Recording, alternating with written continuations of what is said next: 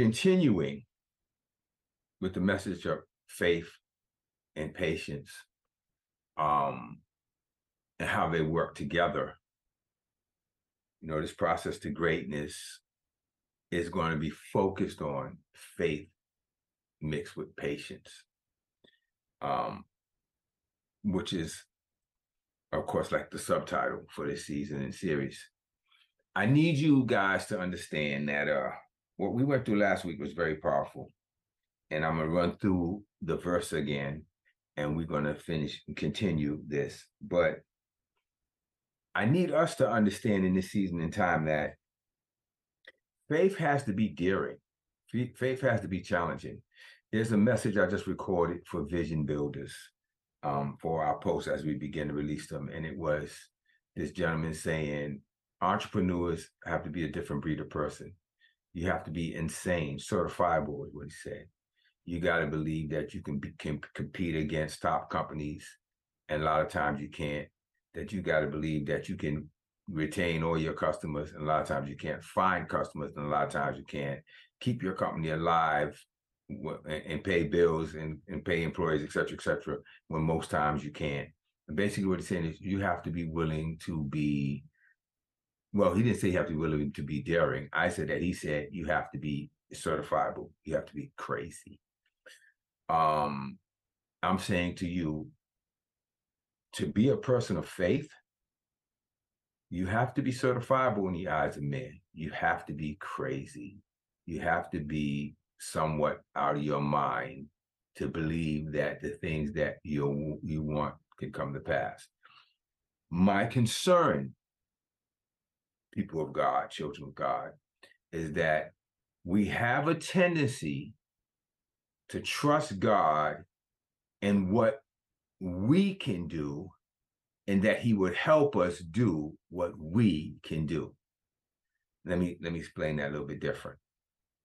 We have a tendency to believe God to do the things that are pretty ordinary and just assist us in the things that we want. Make it happen sooner, make it happen faster. My resume is good, just make somebody hire me. Instead of saying, I don't even qualify to be here, but I still can get here if you want me here. And I'm not qualified to do this or have the insight or the brain or power or the ability to make any of these things happen. But I can trust you, God, in you, that I can see these things happen. She used a SpongeBob example, which is a great example to me. But literally, food falling out of the sky. Nelly has this belief or ability to believe for stuff like that challenges even me. And I want you to listen to what I'm saying, because you're like, what do you mean challenging? The stuff she believes, to me, sometimes I just think it's fantasy and ridiculous. I mean, it is just over the top. You really expect to go from having almost no money to make $1 million by the end of the year. Well, I believe God. Okay, can you just believe for rent right now? Like, in my mind, it's not practical. It's like, okay, I believe God for great things, but I believe in steps to it. She believes for fairy tales. Now, I'm not saying that as a disrespect anymore. I'm saying that as, according to your faith, be it unto you. If she has that ability, I believe in God giving me a process, a plan of attack, the way to go. And as I go, he shows up and he does these great things. Nelly believes nothing. Like, just sit there like SpongeBob and Patrick, and God is just going to do it. I go to faith without works is dead. You got to do something. You got to do your part. As I'm getting older, I'm learning a few things about life itself. That nothing that I expect or have believed has ever worked the way I thought it would work. And I've learned something else as I'm getting older. The way you understand it and the way it only makes sense to you is your issue or your concern or your greatness, whatever the case may be. Everybody's not called to be a world-class singer, rapper, dancer, athlete, whatever the case may be. We all are not gifted that way. It's just not the gift. I don't care if you have childlike faith, that you just can believe that God will just do hocus pocus on your behalf. My position is, then stand on what you believe and don't move. Did you catch what I just said? If you believe God can do $1 million in a month from an empty bank account, I can believe for $1 million at the end of the month because I've achieved that over time. And I know that God can do that. But some of you might be like, $1 million by the end of the month. What are you crazy? Right, because that's not where our faith has been.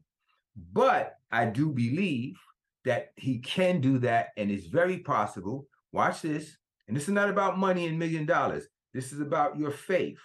But then you have to have the patience that when everything comes against what you're believing God for, you don't waver.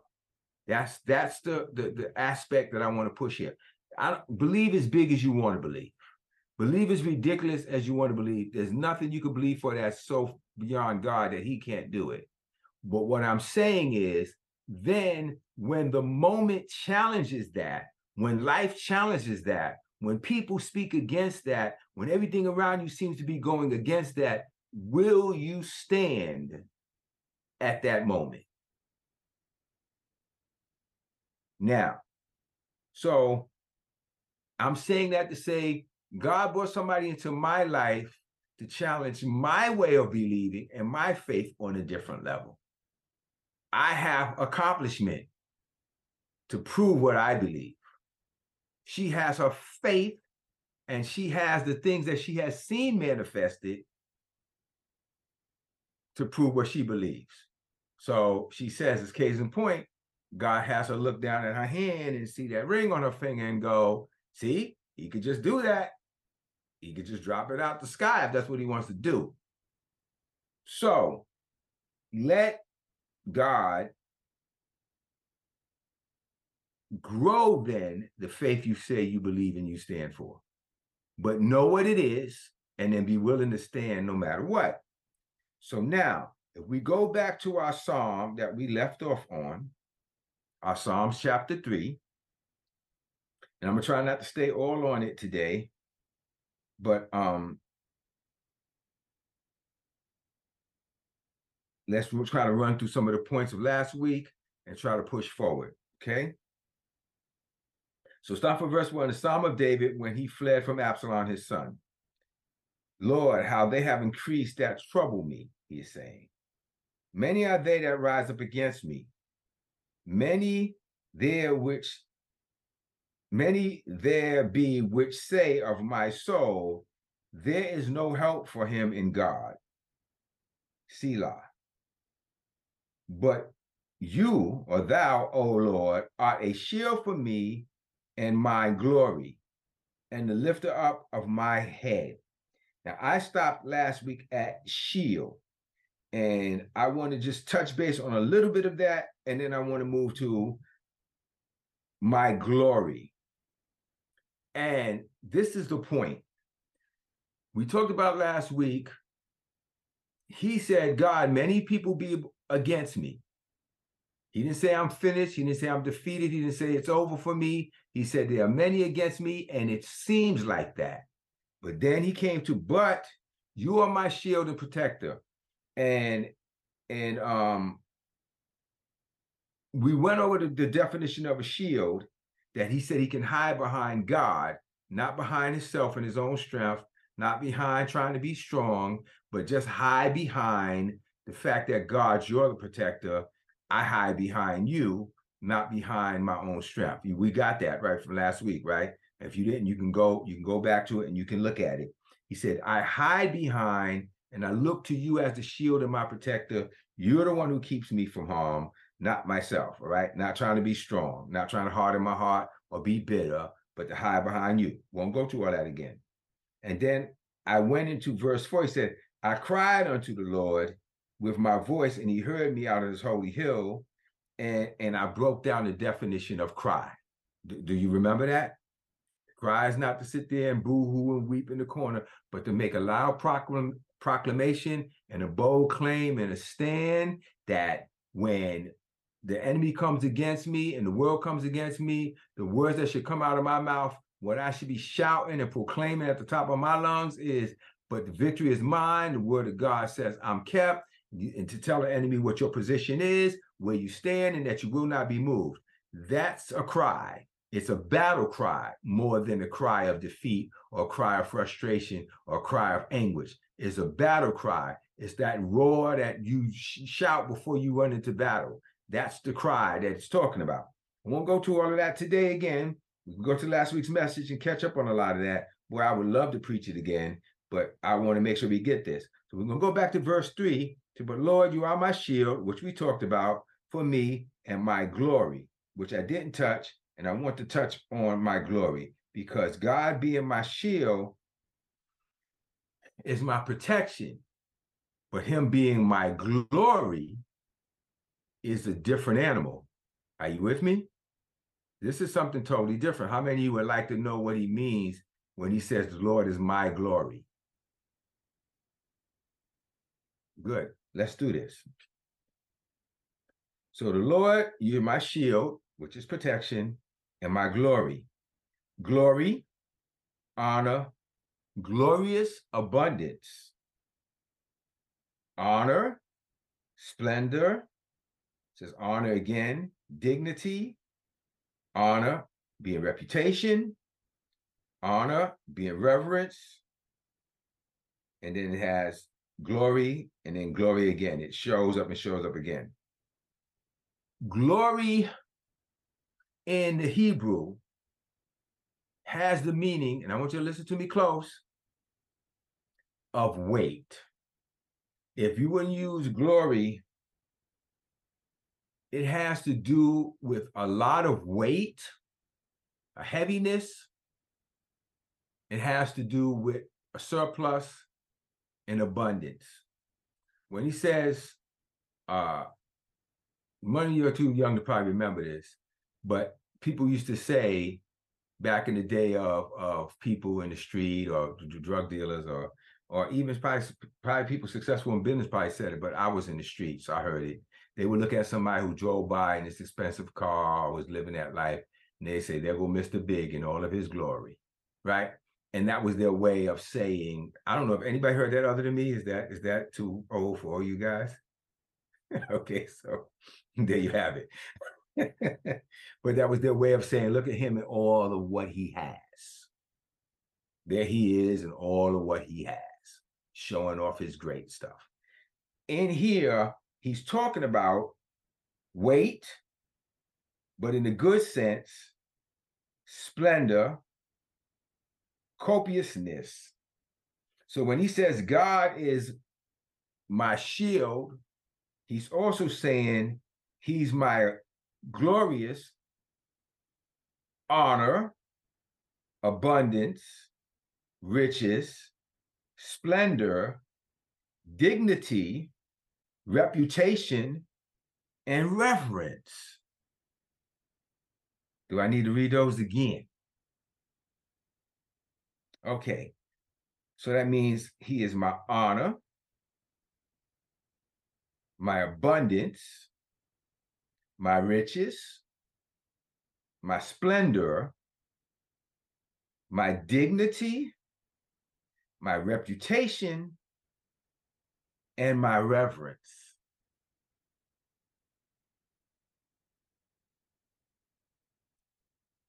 I don't know why some of you had just smacked your laptop across the room right now.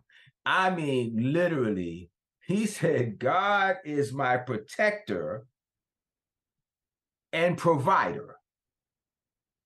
It doesn't matter who's coming against me, which is how he starts this verse, right? Many of the foes that come against me, right? But God, he said, is my protector and my glory. In essence, he said, my protector and my provider of abundance and honor and riches and splendor and dignity and reputation and reverence. So basically, what he's saying is, are you listening to me? Let me slow this down a little bit. God not only protects you, he surrounds you with all the necessity for you to overcome. So dignity, that means if the situation that comes against you is to make you look shame, no, it won't. It will be dignity. Your reputation will not be destroyed. He's going to protect that. The reverence that's due you, he's going to make sure that's there. The splendor, I don't know if you understand splendor. You can look that word up if you want, but to have God as your splendor, meaning people seeing the majesty of what God's provided for you, your riches, your honor, your abundance. God is saying, I don't just protect you emotionally. I don't just cover you, in your heart hurts and your feelings. I'm protecting you in all of this. I'm your shield and I cover you. I shield you and I cover you. I shield you and I cover you. I protect your reputation, your wealth, your dreams, your visions, your provisions. I shield you and I cover you and protect you from any outside force that will try to come against who I've called you and what I've called you to be. I'm gonna let you sit with that a few seconds. So you're my shield and you're my glory. I always heard growing up in church, all glory belongs to God. Don't you dare try to touch God's glory. Who've heard that other than me? Well, I'm here to tell you based on the scripture that that's total BS. You don't try to say you're God, but he said, God, you're my glory. So therefore, I can't touch God's glory, obviously, if his glory is mine. But I'm not the manifester of that glory. He is. So I'm allowed to touch it. I'm allowed to bathe in it. I'm allowed to wear it around me as a cloak as I walk around and walk down the street and deal with the situations and issues of life that confront me. I am coming to the realization that I am covered by his glory because his glory is mine. Some of you are not getting that. I know you're not. I can feel it in my spirit, like that's still sitting on the outside of you. I want that to get deep down in Jesus' name. I want that to get down into the core of your spirit and shake you, what I was just saying. You are my shield and my glory. And now when you look up the lifter of my head, it makes sense. Why is your head lifted? Because of all of these things. He protects your dignity, your reputation, the reverence, the splendor, the honor, the riches, the abundance. He protects you. I want us to stop thinking that God likes to leave us on our own and figure it out. And I believed that for a very, very long time in my Christian walk, that my problems were my problems and God would help. But if he's my glory, then my problems are not my problems if I surrender them. I don't know about that. Well, then what did he mean? Casting the whole of your care on him, for he cared for you. This is somebody who has an understanding of the glory. Cast the whole of your care, anything that you're concerned about, on him, because he cares for you. That means don't worry about it. It's his care. He'll take care of you. He cares for you means because he'll take care of you. not because he feels sorry for you. Don't feel bad because he feels bad for you. That's not what it means. It means don't be concerned about it because he'll take care of it. So now let's go back to where we left off. I cried unto the Lord with my voice, and he heard me out of the holy hill. Let's run to cry again real quick. We said it yesterday, to call out, to recite, to read aloud, to proclaim, to call, to utter a loud sound, to call into, to cry for help, not crying in panic and frustration, but again, the declaration of who he's promised, to proclaim, to read aloud, to summon, to invite, to call for, watch this, ready? To commission, to appoint, to endow. And I want to talk on those three, which I didn't do last week. To call, it says to the name, to call by name, so many things. But I want to read this. To summon, if you're making notes, write these down. To invite, to call for, to commission, and to appoint. When you cry out to God in this week's series, this part of the series, we're going to talk about it's to summons, it's to invite, it's to commission, it's to appoint, it's to endow. Who are some of my, well, Dr. Brown, I know you're a teacher. You teach English, right? What do you teach?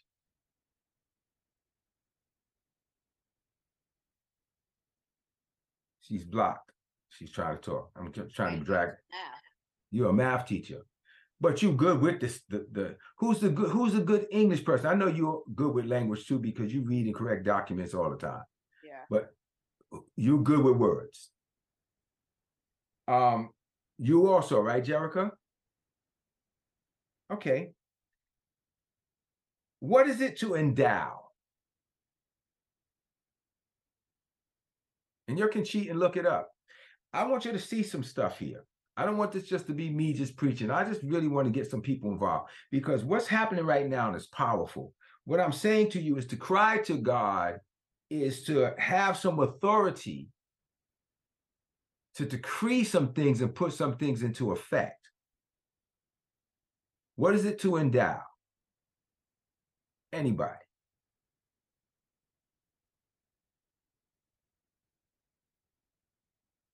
You understand what an endowment is, don't you? I guess I'm trying to get you to participate in the sense of that you understand the words and not just hear me preach them. What is this to endow someone? What is an endowment? Look it up if you don't know it. Nelly says she has it. Go ahead, Nelly.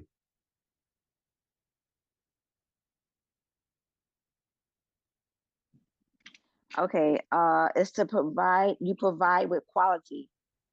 To provide with quality, with a quality and ability or an asset. There's the word. He was endowed with tremendous physical strength. Okay, you caught it? That's what I was looking for. An asset, to give somebody an asset, an ability.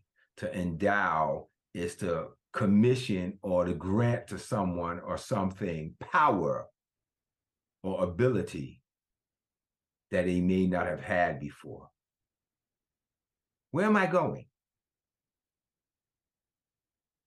Because he's saying when you call, these are the things you do. Well, who are you endowing? God? No, he says his angels. He gives his angels charge over you to lift you up, lest you dash your foot against a stone. So to summon, to invite, to commission, to appoint, to endow. This is you being in the place to give or decree power to somebody to do something on your behalf or on their own behalf.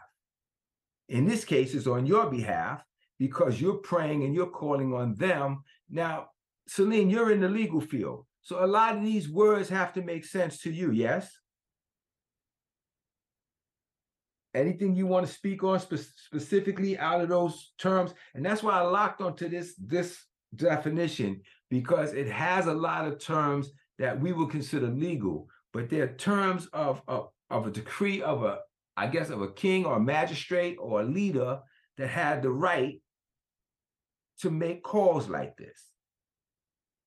Anything, Celine, in specific that you would want to speak on just in this area? Looking at especially summon, it just also goes to the position of authority and the requirement. This is not really an option. It is what needs to be done. So with that authority to just call on somebody to just do and present himself or herself at a specific place or do something. But again, that authority and that with the understanding that it will be done. It is not an option. Now, thank you for saying that. This is powerful. I'm trying to get your end on this because I want your brains really thinking and your spirit to really catch this today. In a summons, if you're summoned, especially by someone who has authority and the power to do so, and you don't appear, is there a consequence? And that consequence is what?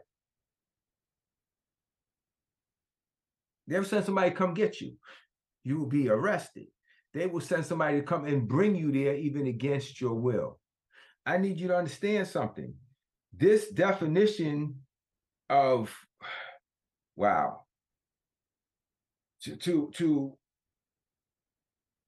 cry is a place of empowerment, isn't it? It's not, it's not a boo-hoo cry. It's a decree. You have a right to summons things to your protection, to your defense, to your keeping, to your provision. You have a right to appoint. Listen, appoint, endow, which is to give power and right to invite, to commission. What is it to commission? Somebody give me that.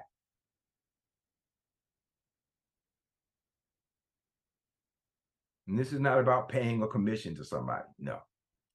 To commission someone is to what? Somebody jump on and explain that.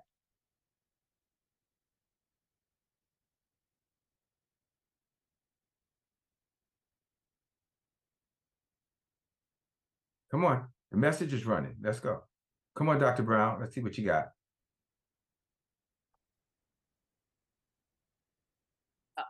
To give an instruction or a command to do a particular task. So once again, a word of authority, correct? Mm-hmm. Are you seeing this? Your cry is not pitiful.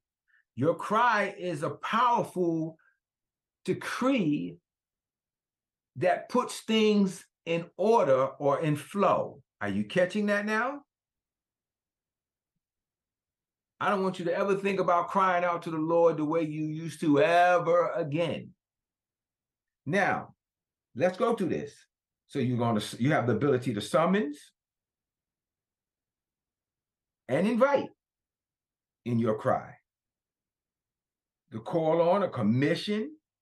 You have a right to appoint. That's the last thing I'm going to ask you guys to give me a definition on. What is it to appoint? Come on, Edward, you got to jump in on something. Anybody else? Those of you who are muted. Dr. Brown, you in again? All right, Dr. Brown's in again. To give someone a role or a job. Do you see that these are all things that only a person or a person of authority can provide? Every single one of these things? Do you see they're all decrees that can be made, that are mandates that must be adhered to or followed. Can you see this? So who are we doing this to? Who are we summoning and inviting and commissioning and appointing? Is it God that we're appointing?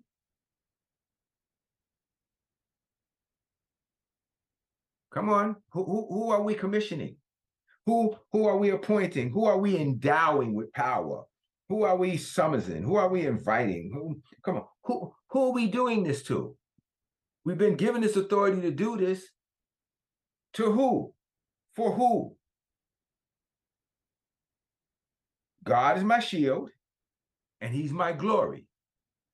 So because he's my glory, and the works that I do, he should do also in greater works than these, then my cry or my decree is I have the power to do everything he can do with his authority and in his name.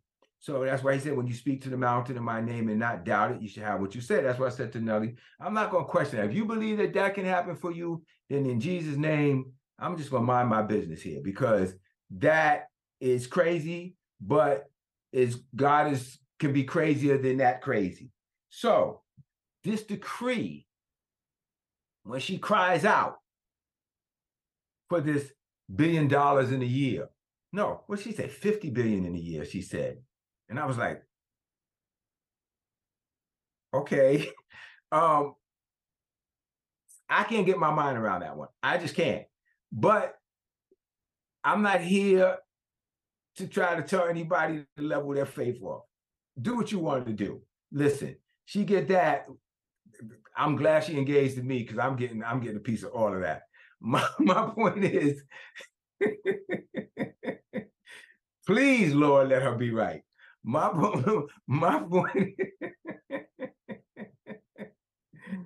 point is, watch this.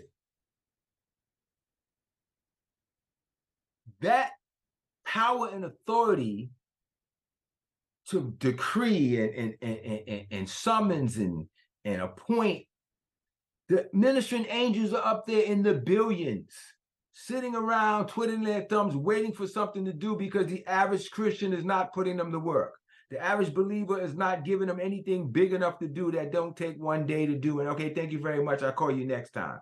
The average believer, all of us, are not literally taking advantage of all of this power and authority that's been deemed to us and given to us in our control to use and utilize rightly under the voice of God.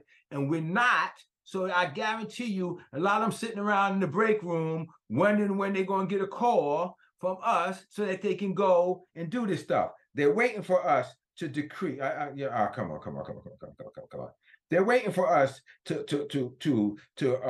to summons them, to invite them, to call upon them, to commission them, to appoint them, to endow them with the ability to do whatever is necessary on our behalf. We have that place. We have that calling. We have that right. That's us. God is like, no, you do it. Just that in my name you should cast out them. Well, Lord, just heal them. Lord, take away. In my name, decree. Make a decree. Put it out there. Appoint these angels. The angels of God said, run to and fro, listening and seeking to do his word. They're waiting for something. Give me something to do so I can do it better than, can you just give me $2,000 so I can pay my rent this month? Give me something to do on high order. And the shield of God and the glory of God backs you up in that decree. But then the devils, when you come out, everything comes against you and the demons going to come. It doesn't matter. You're shielded and you're covered, and you are authorized to petition with your cry or your decree to make the forces of heaven and earth go to work on your behalf.